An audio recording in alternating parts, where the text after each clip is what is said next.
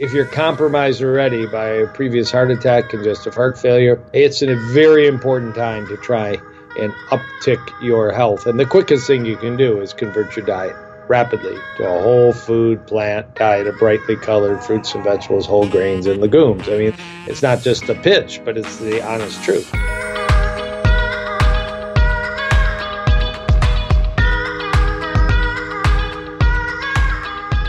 Well, hello there, and welcome to the Exam Room Podcast, brought to you by the Physicians Committee.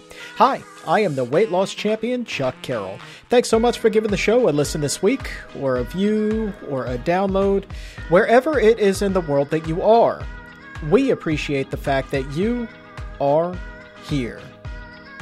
Today, we are going to be looking at ways that we can protect the heart, not just from the coronavirus, but from elevated lipoprotein a as well.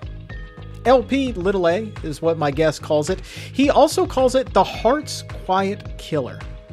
Dr. Joel Kahn will be on the show to impart some wisdom with us in just a moment. But before we get there, let's talk about why this is important, why we're going to be talking about this today with Dr. Kahn. It's because the number of COVID-19 cases globally continues to climb. And here in the U.S., although things are beginning to reopen, we still have far more cases than any other country in the world. But no matter where you are, if you have an underlying condition, the thought of becoming infected with the coronavirus can be especially worrisome, because the risk of becoming critically ill jumps significantly, and that includes people with a heart condition.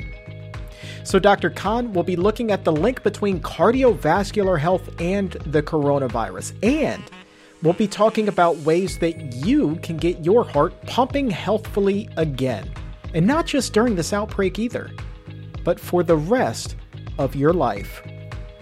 And then we'll be turning our attention to lipoprotein a, this little substance that carries cholesterol and fat in your blood. This was once largely ignored, but now research is showing that it can be one of the most effective biomarkers for determining a person's cardiovascular health. And also on tap today, the inspirational story of a former firefighter, Cindy Thompson. She lost 60 pounds after turning to a plant-based diet. And not only did she change, but she also changed her entire firehouse right along with her. And today, instead of putting out fires in the field, she's extinguishing our risk of developing heart disease and cancer and diabetes, all of those comorbidities that are fueling COVID-19. So Cindy is here to share her story and help us launch the new Cooking to Combat COVID-19 campaign. And this is a campaign designed to tackle all of those health issues that are fueling this pandemic. So Cindy, she has the wisdom and the inspiration to guide us through. But first, we start with Dr. Joel Kahn, the heart, the coronavirus, and lipoprotein a.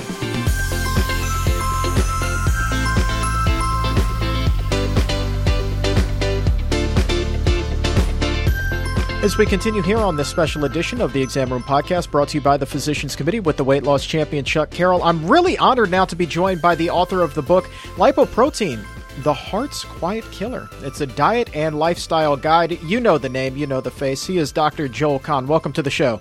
Well, honored to be back, and thank you for all you're doing. Such great information coming out of the exam room. I greatly appreciate it, and congratulations on the release of the new book. How are things going? Real good. I mean, the world has changed. I'm a heart doctor with a tremendous passion to speak about prevention, halting, and reversing heart disease with every tool possible. A lot of us are currently focusing on other health risks, but there is an overlap between the current pandemic and heart disease that we may chat about, but I'm still busy doing virtual consults on people with heart issues because, those didn't go away and people are concerned. So yes, We're trying to tackle many different fronts, but the war on heart disease still remains a war.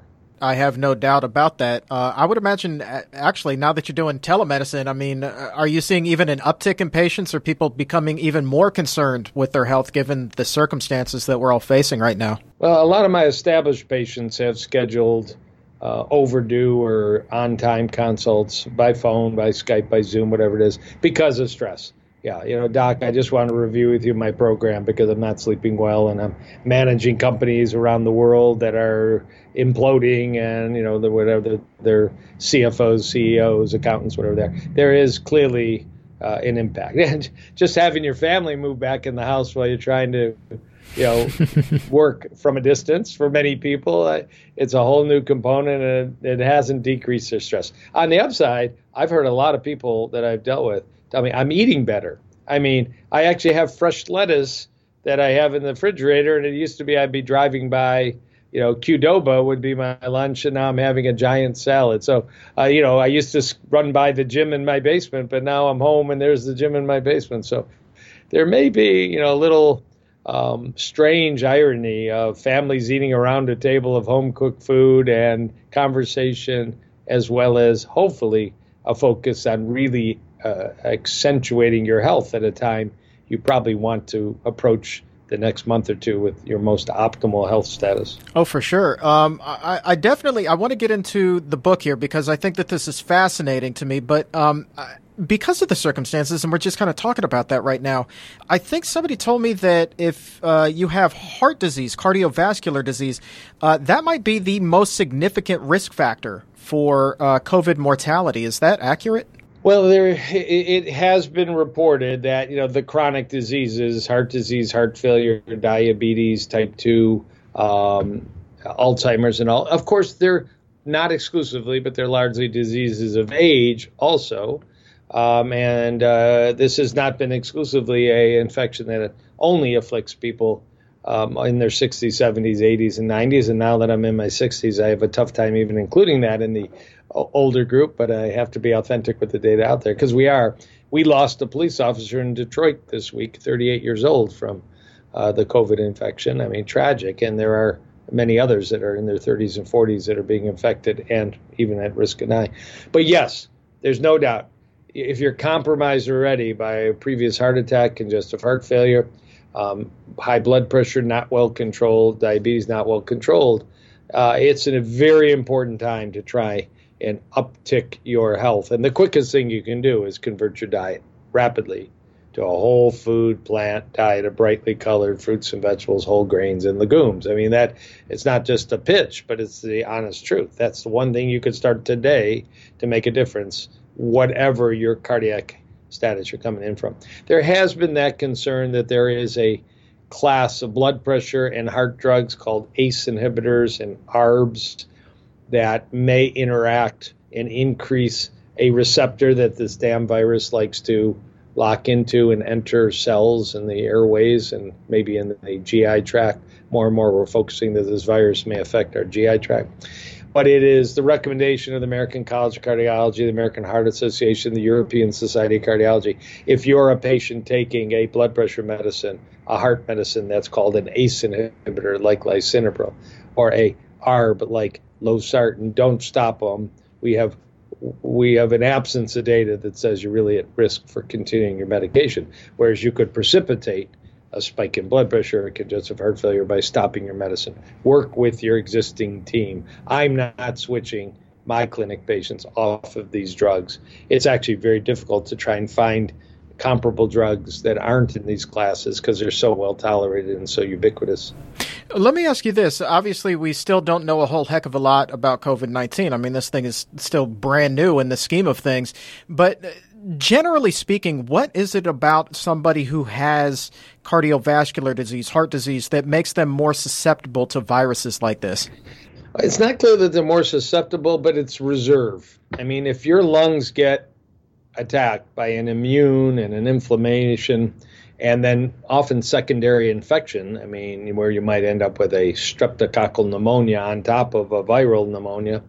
If you're reserve, if you're lungs have been damaged by prior smoking or asbestos, if your blood vessels are aged and are of poor shape, if your heart has been damaged. I mean, it's that backup reserve. Young studs like you and me, presumably, with organs that are, healthier, we just have more ability to deal with stress. But, and then in a way that we don't quantify well, we really don't have a great way to measure your immune system health. We can measure your white blood count. We can measure inflammatory markers. I mean, can we really boost our immune system with optimal health and diet? I think we can, but it's hard to measure it. So it's hard to really quantify and counsel people on it. If your vitamin D level's optimal, have you boosted your immune health? Well, a lot of people think that's the case versus being severely deficient in vitamin D. Before we move on to the book, final thing, if one of your patients has heart disease, what is your recommendation for them right now to stay healthy? Really, if they're either elderly, my 87-year-old mother, or they have heart disease, I mean, really isolate, really social distance, really wash. Consider who's in your house, and maybe nobody should be in your house, including possibly visits from grandkids and relatives. I mean, the best thing you can do is stay away from the public, and that's very hard and very stressful and very isolating. And if you can design it, that's the best thing you can do. And just hunker down here for 2, 3, 4 weeks and get online and use FaceTime and use Skype and Zoom or whatever you need. That's, I think, has really been interesting, is that proliferation of using technology to bring people back together digitally, whether it's religious gatherings or educational classes. So you can spend the whole day watching operas and, symphonies, and it's good. And that's what people need to do, maybe while slowly walking a treadmill, because you don't want to be too sedentary, for sure. Isn't it funny how on so many days we just kind of wish that we could be alone and the whole world would just disappear? And then here we are in a situation where that's actually being encouraged, and we find it so difficult to actually do. I know. This is like an introvert's dream. I hear that from, again, a number of my patients. This is like the best thing that ever. I just got to stay home, be quiet, and don't talk to anybody. But we do know how important social support is, social connection, having community. Plus, we want to be sure somebody's checking on you if you're older or have advanced heart disease, and at least makes a phone call and, for show love and support, and just concern that you've got, a banana and a tomato and a head of lettuce in the refrigerator. The staples, right? Let's talk about this book. I'm really interested about it because when I told a friend of mine that you were coming on and I mentioned the book to him, he said, hey, you know what? He had a heart attack back in 2002. He said that when his blood work came back, it was 10 times higher than what it was supposed to be.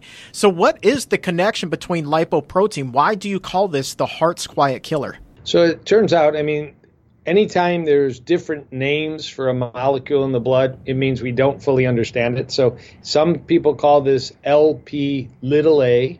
It's a kind of cholesterol. Some people call it lipoprotein little a because it's always a lowercase a.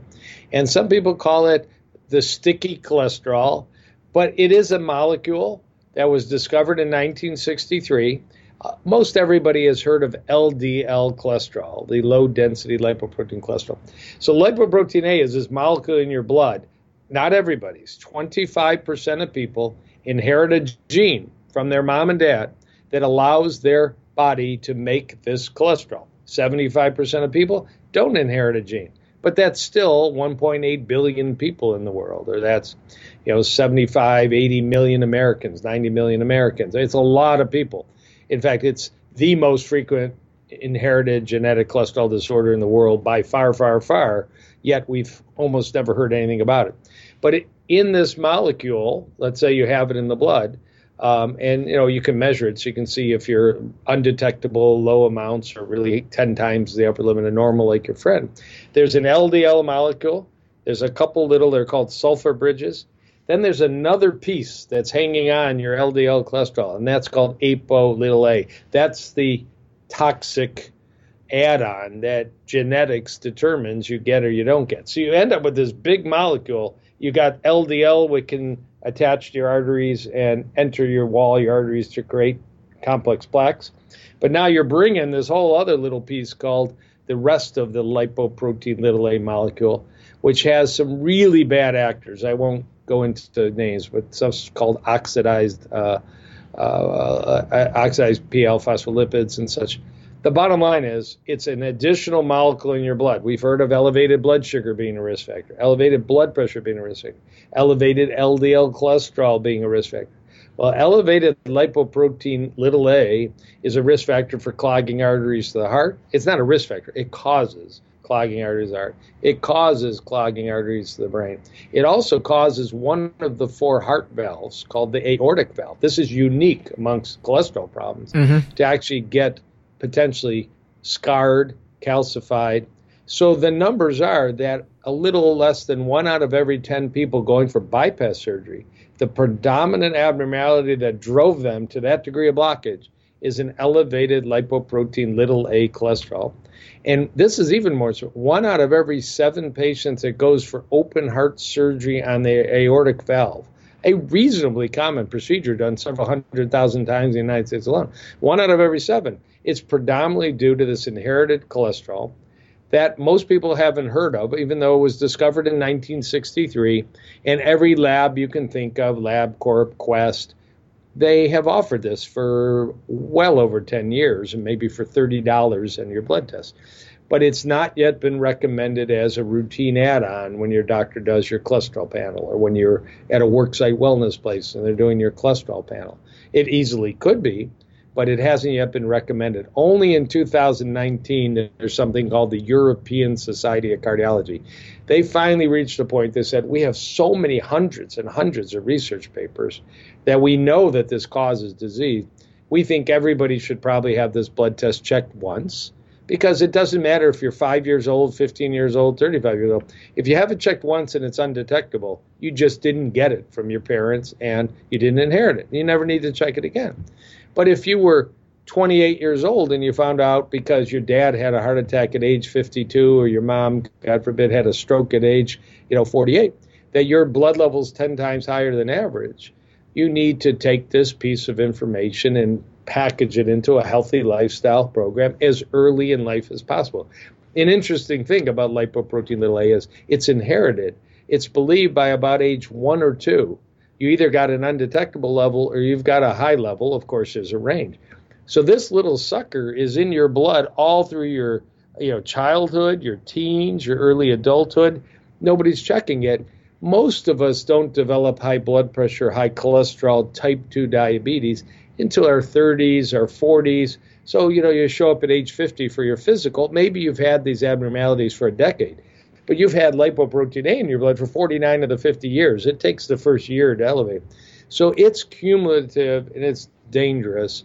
Good news, not everybody with a high level like your friend gets a heart attack, has a stroke, gets blockage, just like not everybody with high cholesterol gets a heart attack, gets a stroke.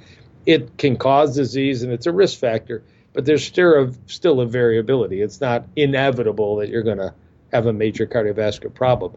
This got most famous when Bob Harper from The Biggest Loser show, handsome, muscular guy, age 51 with his sidekick, I'm blanking on her name for a minute, but he was at the gym in February of 2017. I mean, it looks like the fittest human on the planet, and he had a cardiac arrest running the treadmill. He was very lucky. Next to him was a cardiologist running the treadmill. In front of him was the paddles, the defibrillator. They brought him back to life. They rushed him to a hospital. He was on a ventilator for a number of days. He had a massive heart attack. And when he finally recovered with a stent and presumably with some damage, I don't know every detail, he went on the Dr. Oz show and said, whoa, I'm 2 months out. I'm doing well, thank you. But I found out I have a genetic cholesterol disorder. I never knew. Nobody checked it. Yeah, he had a sky-high elevated lipoprotein little a, and it brought a lot of attention. It brought a New York Times article and a lot of other press. So if it can happen to Bob Harper, it can happen to any of us. And it's certainly my recommendation to follow the European guidelines of everybody get checked once. Next time you go see family doctor, internist, gynecologist, say, hey, would you check that little box that you can do called lipoprotein little a, Lipo protein, Protein, usually parentheses, and there's a lowercase a. Yeah, that's funny. My friend said that when he had his heart attack, it was almost 20 years ago now, he said it was almost unheard of to check this. True. When the That's blood true. work's 20 years ago, there was data, but it wasn't being discussed. You can take the cynic approach. So why doesn't everybody know about this, and why don't we all talk about it, and why don't we all get it checked? There is not consensus, and there is no FDA-approved drug that lowers lipoprotein A. We have FDA-approved drugs to lower LDL cholesterol. Those are called statins. Like Lipoprotein. Well, because there's no FDA-approved drug, there's nobody going into doctors' offices. There's nobody sponsoring medical meetings where doctors are going to hear about this and learn to check it. The irony and the cynic is there is a drug in development. We may be 3 to 4 years away from it being released. But all of a sudden, you're seeing a lot of talk all over the place because very soon there's going to be a financial arm that says the more doctors that know about lipoprotein little a, the more blood tests that are done, the more ultimately, appropriately, pharmaceutical agents will be used to treat it. Again, that's still a few years off. But I wouldn't wait, because would you want to know that you have a heart silent killer? Maybe. You can get through life. I'm not a Debbie Downer scary guy. But would you be more motivated to eat better, exercise more, lose weight, sleep better, manage your stress, make sure the other numbers, blood pressure, cholesterol, blood sugar, are optimal? Would you want to adopt a whole food plant diet with more, enthusiasm because you've got a little extra push there? And I would answer yes, yes, yes, yes, yes. Let's talk about some of the results that you might have seen in some of your patients who have had the elevated levels and then adopted that whole food plant-based diet. How have their numbers changed? Yeah, well, our best data is a very nice study done by a cardiologist that many people may know the name Baxter Montgomery. He's a cardiologist in Houston. And he published only a 4-week study, but what happens to lipoprotein A if you adopt a oil-free, whole food, plant-based diet after 4 weeks? And it did drop 15 to 20%. Now, for somebody with a modest elevation, that's great. For somebody 10 times higher than normal, that may not be a big move, but it's still a move. Plus, for all the other reasons, you want to adopt the whole food plant diet. That's why I put over 50 recipes of beautiful food into my book, because you want to use a whole food plant-based diet to bring your LDL cholesterol down, and bring your blood pressure down, and bring your blood sugar down, and bring your C-reactive protein inflammation markers down. So it's the right move either way. But the only widely available option to lower it, although it's not recommended by medical societies, is you can buy niacin in a vitamin shop. Niacin is a B vitamin, and it can be used. So I saw a gentleman last week, the normal lipoprotein A level is less than 75. His was 113, and now it's 22. He adopted a whole food plant diet. He is taking niacin, which has been used for 50 or 60 years, but there's pros and cons, and you have to monitor people, and there's a flushing and all. But that's some of the results I see. Lipitor, Crestor, Zocor, the statins, don't lower it and actually sometimes raise it. But sometimes you need to do that, because if your total cholesterol is 300 and it won't come down with lifestyle diet measures, you may need to bring it down with agents like those drugs. But they won't lower the lipoprotein little a. What percentage of the population would you say really don't respond to diet and exercise changes in terms of elevated cholesterol? Who really just has drawn the short straw? It's interesting, because I don't think we fully know why there's so much variability. You will see, the great example of cholesterol going from 250 to 150 8 weeks after adopting a well-constructed whole food plant diet. And you'll see somebody else who dropped 250 to 235, and they're trying just as hard. We do know there's differences, probably genetic based. Your liver may make more cholesterol than my liver. That's called hyperproducers. There's a way to sort of measure that.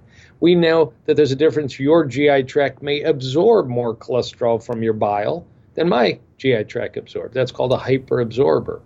Now, the good news is fiber. We all love fiber. We eat our plants, our crunchy fruits and vegetables, to get beans to get fiber. Fiber does prevent that absorption of cholesterol.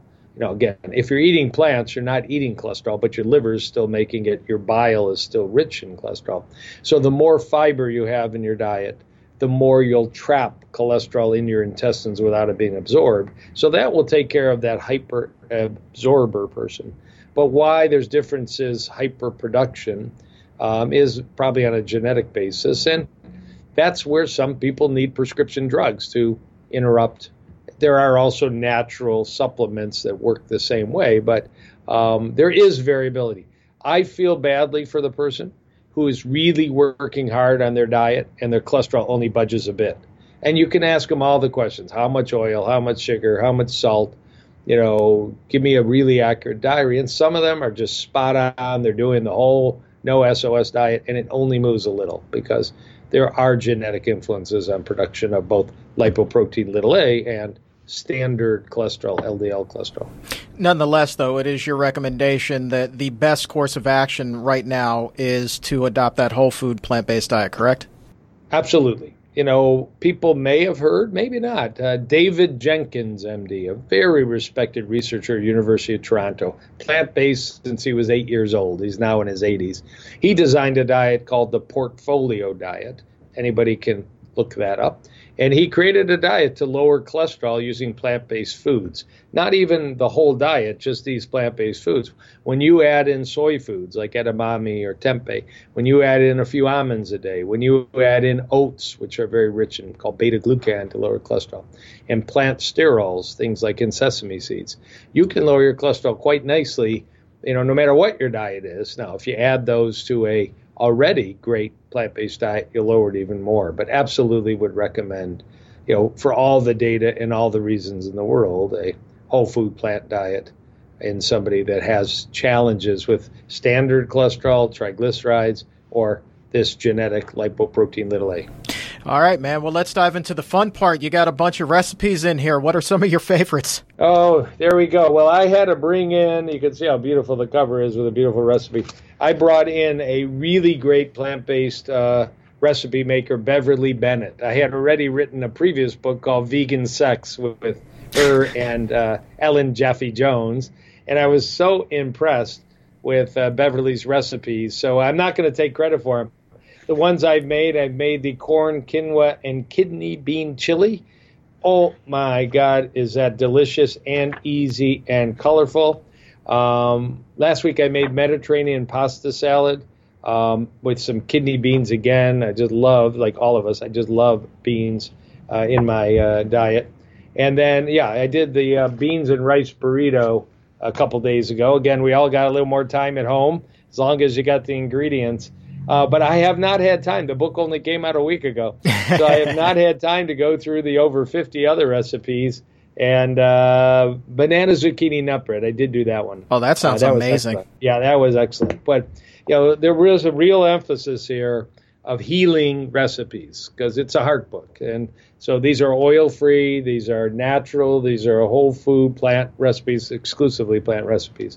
And the beauty of the publisher, they're just, the photography is also excellent. So it's a nicely done, it's a thin, inexpensive book. But I think everybody will learn a little bit and get motivated to eat a little better, live a little healthier, and maybe check this unique, cholesterol measurement, lipoprotein little a, that 1.8 billion people, some of us ought to know what our level is. I have a practice full of, world record high levels, which I'm not happy about. And I look forward to getting new pharmaceutical agents that have proven safety and proven effectiveness. But it's always going to be better to couple anything you do with a healthy lifestyle and a great plant diet. No question about it. Final thoughts here before we wrap this up on lipoprotein A or COVID? All we have is the power to control our own lifestyle, and our lifestyle includes our thoughts. And I'm surrounding myself with as much positive as possible. Positive foods, positive sleep, positive fitness, a lot of healing music. I love healing, quiet music in the background because CNN and Fox and MSNBC are not exactly healing and quiet right now. So, I'm creating little spaces of safety and calm at a time that's tough. And I I do believe we know that music influences your immune system, and we know that meditation influences your immune system, yoga influences your immune system, and we've talked about healthy whole foods, maybe with a little more emphasis on onions and garlic and ginger and mushrooms and turmeric, but and the broccoli family. So I'm G-bombing it up, and there's another little acronym that's ginger, garlic, onion, and a broccoli family that's sulfur-rich kind of healthy foods. I concentrate on those two. Well, that'll help you keep your social distance anyway. You eat all that good stuff. I think wear that clove of garlic proudly around your mouth. A COVID garlic. Oh, man, that's fantastic. And I like the way that you're tuning out the noise on a bipartisan level. You are to be commended for that as well. Thank you. Thank you very much. Well, you're doing a great job yourself, so you get 2 thumbs up, but from distance with my Purell. You're a good man. I think we're 1,000 miles apart, so we've got that 6 feet covered and then some. We're okay. All right, man. He is the author of Lipoprotein, the Heart's Quiet Killer, a diet and lifestyle guide chock full of not just good information, but amazing recipes as well. Dr. Joel Kahn, thanks so very much for your time, my friend. Thank you. You're doing a good job, sir.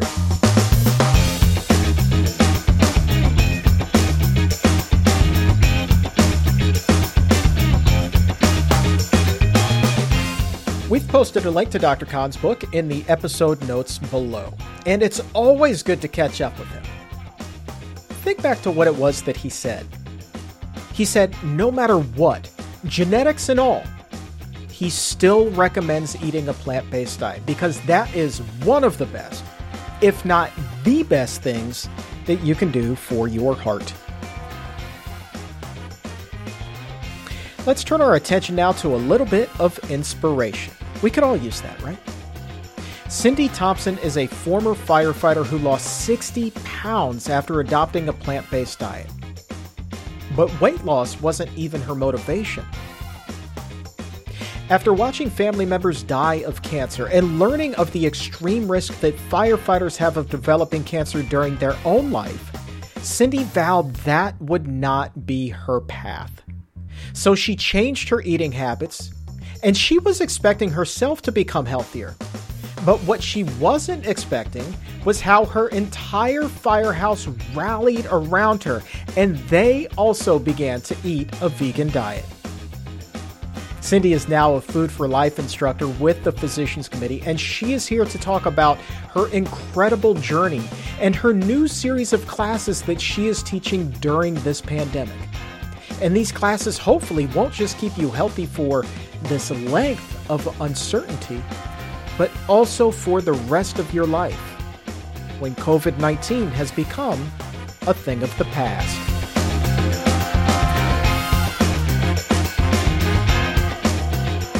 This is the Exam Room Podcast, brought to you by the Physicians Committee with the weight loss champion, Chuck Carroll. And oh my goodness gracious, if I'm not joined by another weight loss success on this segment, so excited to be speaking with Cindy Thompson from Try Mazing. Cindy, welcome to the show.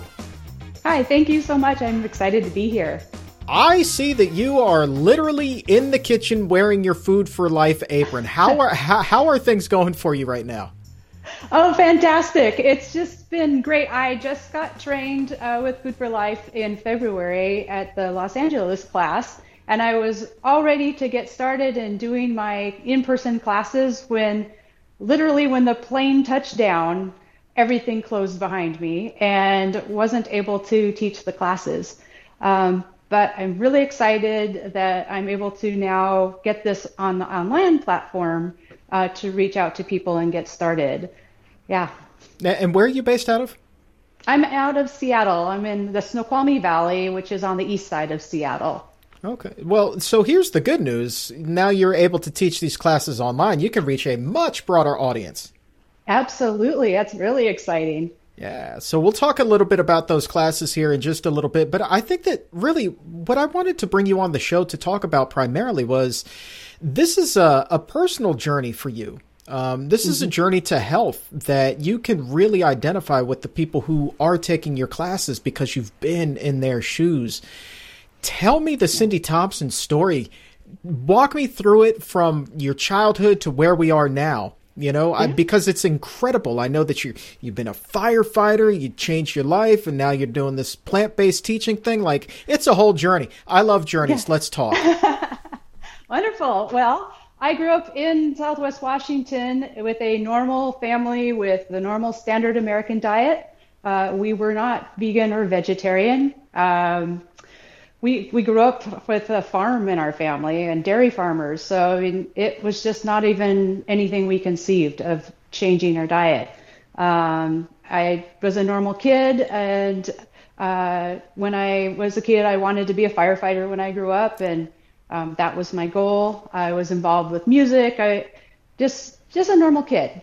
Was there a lot of milk and cheese if you were growing up on a dairy farm? Cheese was my favorite food. Absolutely my favorite food. In fact, I would tell people that I was addicted to cheese, and I didn't know then. So if there was something that I didn't like as a kid, if my family put cheese on it, I would eat it. So I didn't like eggs. They put cheese on it, I would eat it. I didn't like eggplant at the time. They put cheese on it, I would eat it. So that was just the big part of my life. So spin forward, became a firefighter. I worked on the outside of Portland, a department right on the outside of Portland, Oregon. And I, as an adult, was really struggling with my weight. And so I would get on every diet to lose weight. I would lose the weight, change back to how I was eating with a standard American diet, and the weight would come on and then some. Mm-hmm. And then I would have to find another diet and try that one and lose the weight. And it was important because as a firefighter, it was critical that I was in shape and I was fit. And when I would gain the weight, it was uncomfortable. It was hard to do my job. And it was embarrassing because I always worried that people were looking at me and saying, wow, she's really out of shape. And so I just yo-yo dieted my whole adult life. And did you feel extra pressure there too, not just because of your weight, but maybe because you were a woman in the department that's so macho driven, like you felt like you needed to keep up as well? Yeah, I was one of the first women hired in my department. There were 6 of us all hired at once in a 100-person department. And so, yeah, I always felt like I had to work harder and outperform and just be ready to go and never make mistakes to prove myself. So yeah, my weight made me feel like I was really under the spotlight.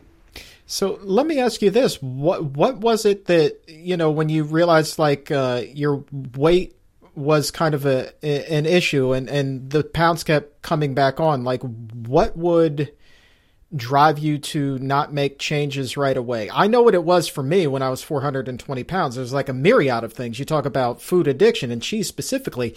That was a big part of it. Was that really the underlying issue for you as well? Well, for me, I just had resigned myself that I was a big girl. I knew it was such a struggle for me. I couldn't keep the weight off. And I thought, well, maybe that's just how I am. My mom struggled with this as well. She would be on diets and lose weight and then gain it back.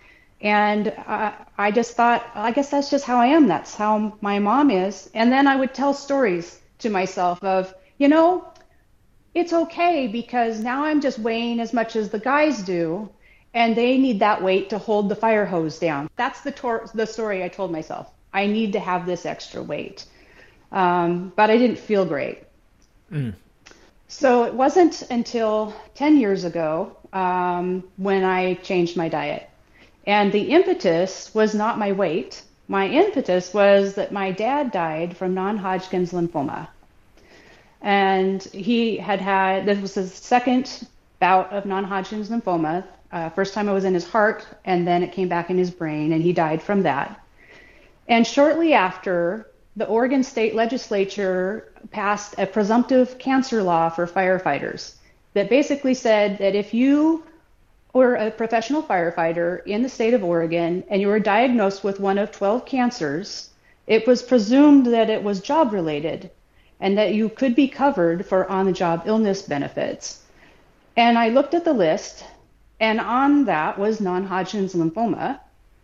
But there were 2 others that were really concerning and scary to me, which were 2 other blood cancers. One was multiple myeloma and one was leukemia, which my dad's mom had died from. all of a sudden I was scared to death that I was going to get cancer. I didn't know if cancer was hereditary, but now my state was telling me that they pretty much presumed that I was going to get diagnosed with cancer. And I didn't want to do that. I saw my dad die from that, and I went on calls as a paramedic and dealt with people that were suffering from cancer. And I was determined to figure out what I needed to do to not die from cancer. So I was in graduate school, and that gave me access to the medical school library. So while I was studying for my thesis, I would go to the library and look up everything I could to figure out what I needed to do to prevent getting cancer. And what I found was eating a low-fat vegan diet, eliminating animal proteins, was the best thing that I could do to keep myself from getting cancer. And I thought, what have I got to lose? What have I got to lose? I'm going to do this. So that part was easy.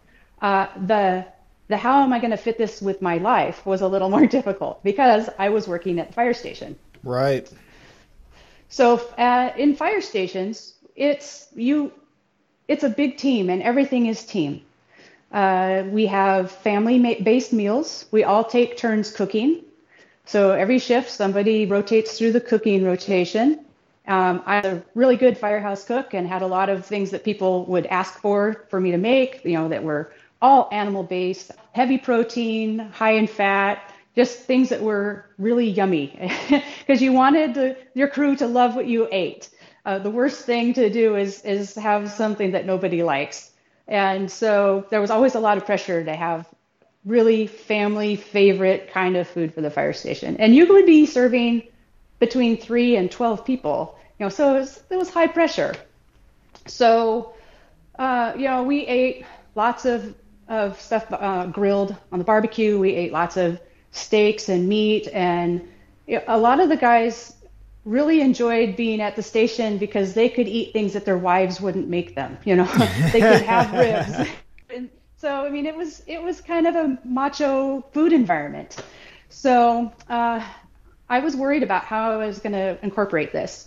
So I came to the station and I brought my crew together and sat them down and said, listen, I want to talk to you about something. I'm going to be changing how I'm eating. And I want you to understand what it is, why I'm doing it, and how it's not going to affect you.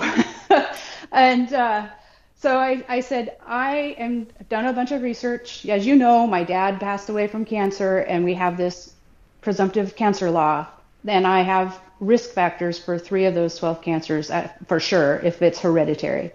I said, I did a bunch of research and found that if I eliminate animal protein and eat a vegan diet, I cut my risk huge for getting cancer. And so I'm doing this. I've already started the last couple of days off shift, and I'm doing this.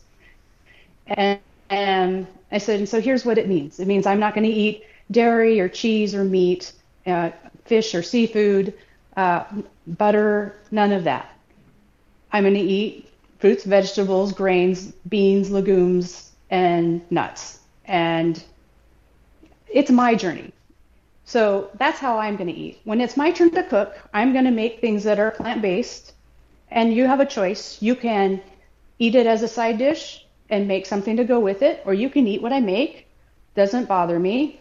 And when it's your turn to cook, if you would make a huge salad like we always do, we always had a giant bowl of salad whenever we had a meal. I said, just don't put cheese in it, and then I'm eating with you because I don't want to be the odd person out and not eat with you guys. I don't want you to feel like I don't like what you're eating. This is my personal journey. And so they were cool with that. They had a lot of questions, and they were interested in it. But nobody said, oh, well, I'm going to do that too. So that's how we went. While I said you could make something to go with it, people generally aren't going to want to do that. They just want dinner to be served to them. And somebody would say, well, I want to make something that you can have too. So how can I make this so that it's plant-based? So we would talk about it, and they would make something that was plant-based. And it was going great. And one of the guys on my crew said, that's all well and good, Cindy, but don't you ever miss a hamburger, milkshake, and fry meal? And I said, well, no, because I can have that anytime I want. I can do a plant-based burger, and I can do fries, and I can bake them in the oven, and they're crispy, and I can do a milkshake just fine. So another guy who's like the most senior guy in the whole department sitting there with his arms crossed, and all of a sudden he says, I'll tell you what, if you can make me a hamburger, milkshake, and fry meal that's vegan and I like it, I'll go vegan. Yo. I just couldn't believe he said that. I'm like, game on. Yeah, let's go to the grocery store right now. And so like a couple other guys were like, since the senior guy said that, they're like, yeah, we'll do that too. If we all like it, we'll all go vegan. Well, at this point, I had been vegan for about a month or so, and I had started to lose weight, and everybody could see that I was getting healthy and doing well, and my food was great. So, I mean, that really helped in my favor. So we went to the grocery store, and we came back, and we made portobello mushroom burgers with baked sweet potato fries and a strawberry smoothie, and they loved it, and they all went vegan, my whole crew. Bravo. Which was beyond my wildest dreams. So it turned into a huge crew project, and they all lost weight. Their cholesterol fell. All of their blood work improved. Their energy increased, and it was fabulous. So in the span of a year, I lost 60 pounds. That wasn't my goal. My goal was to keep myself from getting cancer, but eating this way, I started losing weight, and it was effortless, and it stayed off, and I didn't feel deprived. So the funny thing is everybody told me at first, including my crew, you're never going to be able to do this because you're addicted to cheese. You already have always said that. In fact, they would know that if I couldn't sleep, like if we got calls in the middle of the night, I would go to my refrigerator and get my stash of cheese, and I would cut myself a slice, and I would take it and I would eat it. And there were times when I would wake up in the morning with a stale piece of cheese with one bite out of it on my pillow, like a junkie with a needle in their arm. I mean, that's all I needed to get to sleep was that piece of cheese. I was known for having nachos without the chips, which is grating cheese, putting it on a plate, throw it in the microwave, and eating it with a fork. Cheese was a big deal. So during this journey, this year-long journey, I started obviously losing weight, and that affected the clothing that I had to wear at the fire department. So I had, we wore uniforms, and then we had our firefighter turnouts, and my uniforms would get too big. And for most people, that's like so exciting. Yay! I'm in smaller pants. I'm in smaller shirts. But I had to go to our equipment and clothing person and say, I need some smaller uniform pants, and I need some smaller turnouts. Well, the uniform pants, that's fine. Those are no big deal. But turnouts are a big deal. Turnouts are $1,500 a set. Those are the big, like, oven mitt clothing that we wear to go into the fire. Yeah. They're really expensive, and you need them to fit right. And we don't generally have lots of extras on hand, especially women's sizes. So we would have to order them for me. And so finally I was going in for my third smaller size of turnouts in a year. And the chief came up and said, listen, we're so excited for you. We know you're healthy and you're doing great. But we would like to know how much more weight you're planning on losing, because we need to change our budget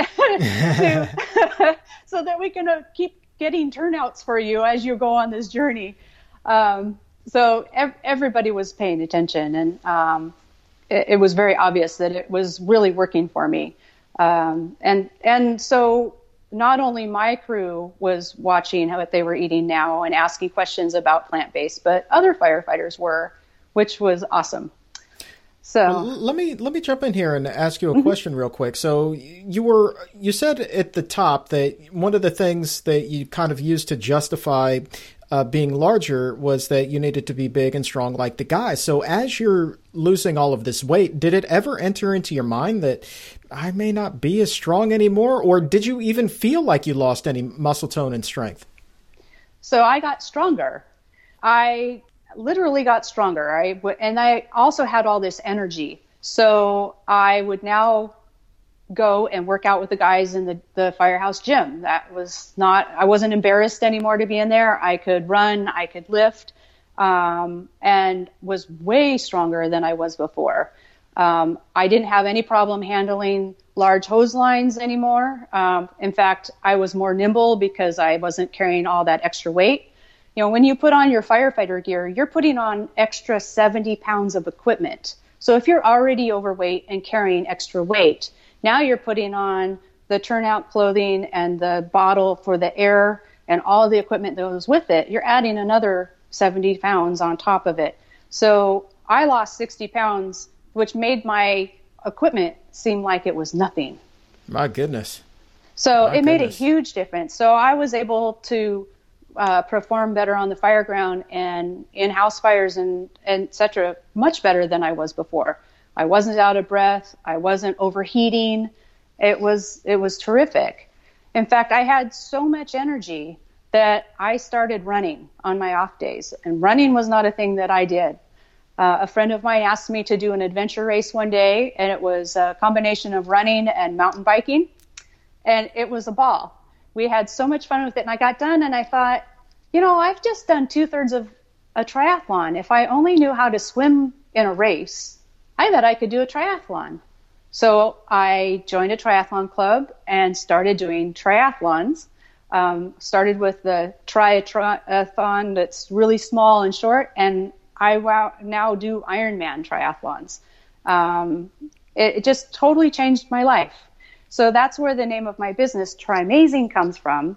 And it's from the word triathlon is amazing into trimazing, which if you look it up in the Urban Dictionary actually means 3 times better than amazing. And that's how I feel. It completely transformed my life. I feel 3 times better than amazing. I went from waking up in the morning and aching everywhere in my shoulders and my hips and my knees to now waking up with energy. And now 10 years later, spin forward, I'm still with all that energy, and I don't feel like I've been on a diet. I just eat, and I'm healthy, and I feel vivacious and young. I'm retired, and I'm able to do a second career, which is health and lifestyle coaching. I love that. I feel vivacious. I'm young. I'm retired. Not exactly words that often go together. That's fantastic. I know. So one of the things that really appeals to me about the plant-based diet, and I tell this to everybody who listens, is that for the first time after I lost the weight, I never feared putting it back on. Is it the same thing for you? Like, finally, no more yo-yo dieting. Yeah. Food is not taking up a bunch of bandwidth in my brain. It's like I don't have to worry about, oh my gosh, I can't eat sugar, or I can't have cake, or I have to eat all vegetables this week because I have to lose all this weight, or I have to run 15 miles today so that I can burn all the calories off of what I ate. I don't feel like that. I eat and I'm satisfied. The food's great. I can still have pizza and bread and cake and lasagna and all of that and not have to worry about it. I'm not tracking my calories and worrying about that I had too many calories today. I'm not worried about my protein levels, and everything is easier. So when did you decide that you wanted to expand your reach beyond just the firehouse and really touch other people and help them have their own journeys? Well, part of my duties at the fire station after I lost all this weight, my department actually sent me off to be involved with a brand new national program in the fire service at that time, which was the Firefighter Wellness and Fitness Program. And it was a joint program between National Fire Chiefs and National Firefighters Union to come up with a plan to help firefighters be healthier and more fit. Because as a national fire service, we were struggling with heart disease and cancer and weight problems. So they were trying to figure out what can we do to help the fire service get back on track. So they sent me off. I became part of that training. I became a wellness fitness trainer, and I ran the wellness and fitness program for my fire department. And that was great. It wasn't a plant-based focus, but it did have a lot of focus on nutrition, and I was able to talk about adding more fruits and vegetables and adding more of a plant-based diet to how they were eating and to work with people. And what's surprising to people, I think, outside of the fire service, is most people believe that line of duty death for firefighters comes from fighting a fire, or maybe getting in an accident in a speeding vehicle on the way to the fire. But the reality is that the number one cause of line of duty death for firefighters is cardiovascular disease. It's heart attacks and strokes when you come back to the fire station after a call. That's the number one killer of firefighters. Now there's a little more with suicide, unfortunately. But those three things are all the number one killers of firefighters, not burning buildings. Right. So there was a lot of focus on preventing that. And so when I retired, and I didn't know what I wanted to be when I grew up anymore, I thought, I did this with the firefighters. I did this at the fire station. I would really like to help other people, the people that I would see when I would go on calls, the people that were suffering from diabetes, the people that were struggling with congestive heart failure, the people that couldn't leave their homes because of their illness or were severely restricted. And then I could see on the coffee table in front of them or in the kitchen what they were eating, and know in my heart there was a way to change that. And, it's sad to walk in and have to deal with an emergent situation that you could solve with food and prevent that or reverse that. So that's what I decided to do is after retirement, is to help as many people as I could. And now you're able to do that with the Food for Life program. You're a certified instructor since February. So talk to me a little bit. I know that you have online classes coming up starting this week, as a matter of fact. This week, yes. If somebody signs up at Try Mazing, and we're going to put the link in the episode notes for you, just click right on it to register. What are these classes all about? What are you teaching? Yes. So this month I have 2 of the 21-day vegan kickstart classes starting. One starts on this Thursday night. It's on Zoom online. It's 4 sessions starting May 7th, and it's associated with the studio in Carnation, Washington, which is my venue. So that will run you through Dr. Barnard's 21-day vegan kickstart, which is an awesome program. And then I also on Tuesday evening, starting May 19th, also on Zoom, is a second 21 vegan kickstart program, and that's associated with Pasado's Safe Haven, which is an amazing animal rescue and animal sanctuary in Sultan, Washington. They're big on, they do investigations for animal cruelty, rescue, education, and outreach, so they're great. So those are the 2 classes that I have this month. And then next month, I'm teaming up with another Food for Life instructor, Nancy Travis, who's in Bainbridge Island, Washington, who was in my training with me. And we are going to be doing 2 of the Cooking with COVID-19 series. So the first one is with the Orcas Veg Fest, which is Orcas Island, and one of the San Juan Islands between here and Vancouver Island, BC. They were supposed to have a Veg Fest this month, but because of COVID, it got canceled. So we're really excited to offer this program with them. That will be a 4-class series on how to boost your immune system, how to lower your risk factors from heart disease, diabetes, and weight to really bolster up your immune system so against COVID and all types of illness. So that's the first one. Those will be Wednesday evenings on Zoom at 6 o'clock starting June 3rd. And then it's once a week. And then the second one is called Cooking to Survive COVID-19, Immune Boosting Foods. And that's with the Barn, which is the Bainbridge Artists Resource Network. Those will be on Sunday afternoons. So If the weekdays aren't working for you, this one might be great. It's Sunday afternoons from 3 to 5. So both of these will be in June. That one starts May 31st and runs through June, and it's also a 4-series class. So those are the classes we have so far, and we're planning on doing some more through June, July, and August as well. And I know you've got plenty of energy to do more because you're young, you're vivacious, and you're retired. So you have all the time to do these things. Absolutely. All right. Well, listen, from one weight loss success to another, I could not be more happy for you. You seem to be doing so well, and you look so happy. And the fact that you're paying this forward to so many other people is just fantastic. So it has really been just a real joy to have you on the show today. Thank you so much. It's just been a thrill to be here. I'm just so excited to be on the show with you, and I really love being a Food for Life instructor. It's just been a great experience.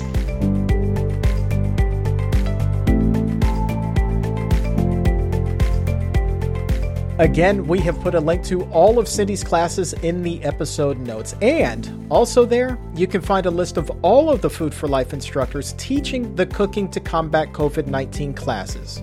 Or you can just hop on fflclasses.org to find an instructor in your area. Cindy's the best, isn't she? A trailblazer, firefighter, and now a Food for Life instructor. Try-mazing indeed. Kudos to you, Cindy. Speaking of the best, we've got a huge show coming your way on Thursday when Dr. Michael Greger joins me here on the Exam Room. He's going to be talking about his new book, How to Survive a Pandemic.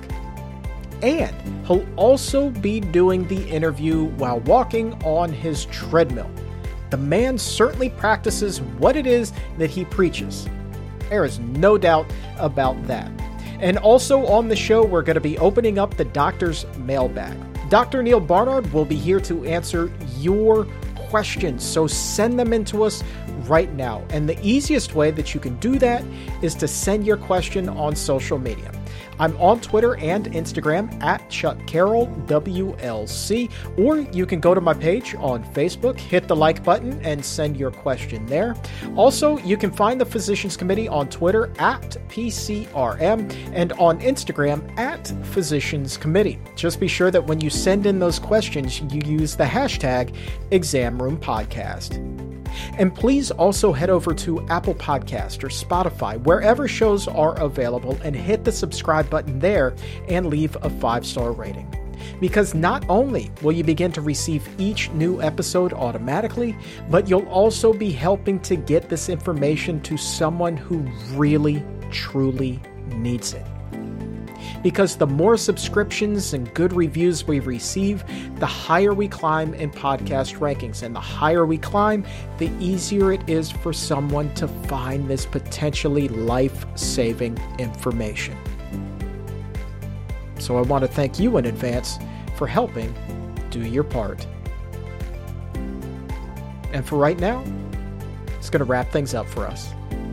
My thanks again to Dr. Joel Kahn and Cindy Thompson for their time on the show today. And for everyone here at the Physicians Committee, I am the weight loss champion, Chuck Carroll. Thank you so very much for listening. And remember, stay safe and keep it plant-based.